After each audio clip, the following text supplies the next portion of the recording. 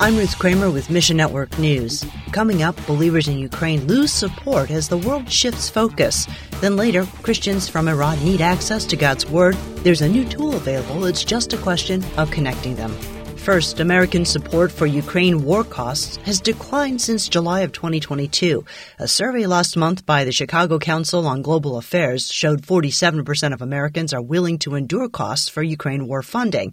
That's down from 58% over a year ago. Slavic Gospel Association's Eric Mock says growing negative perceptions could also impact Ukrainian ministry support. Now is not the time to step away from supporting these churches, because not only are these churches continuing to be salt and light, but from them are coming a faithful number of believers that are impacting the nations. At Ukraine's European Seminary, they got more students than they can even house, so many that the students are actually staying in the SJ office in Irpin and having classes there. I've got pictures of the students hanging their clothes in rafters that they just wiped down from soot, and they're staying in those rooms so that they can take classes and go back to their churches and minister, because there are so many people coming to these churches now. They need more servants. Learn more at missionnews.org. Ukrainian churches supported by Slavic Gospel Association still need your support. Biblical training's going on and caring for the people's training, and now's not the time to let our foot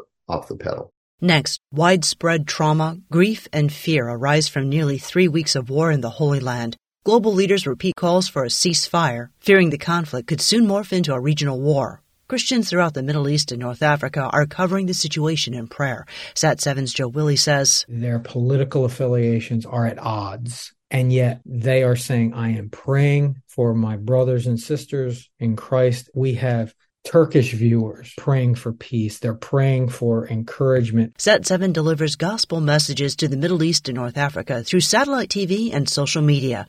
A special 2-hour live event last Friday sent messages of peace, unity, and faith across the MENA region. Earlier, on a Sat7 program for children, a young Iranian viewer prayed for the Holy Land. His name is Simak, and he said, God help all the people in the war. I pray that there won't be any more deaths. That is an incredible thing for an Iranian believer to be praying for people in the Holy Land. Politically, it doesn't seem like it would happen, but that is, again, the power of the gospel. It's the power of Christ to change hearts. Specific prayer needs are listed at our website. We're praying for comfort and strength for everyone affected.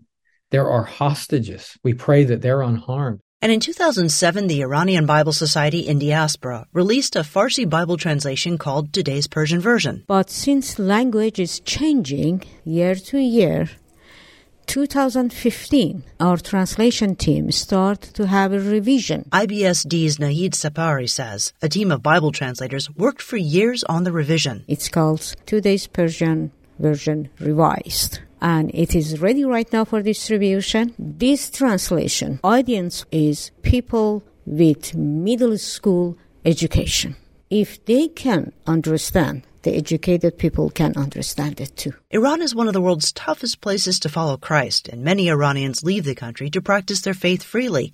Approximately 2 to 3 million Iranians live in the diaspora. That's outside Iran, but some estimates put the figure as high as 5 million. These believers struggle to live for Jesus when they don't have access to God's Word. Bible is meant to people to understand it. In Bible Society, our goal is to make Bible available for people the way they understand, without changing the message. IBSD distributes Bibles to Iranians worldwide. Ask God to help Naeed reach Iranians who still need a Bible. Thanks for listening to Mission Network News, a service of One Way Ministries.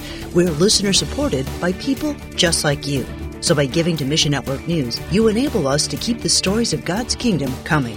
So join us here on Facebook, Twitter, or Instagram. You can also find us on Alexa, iTunes, or TWR360. Look for links at missionnews.org. I'm Ruth Kramer.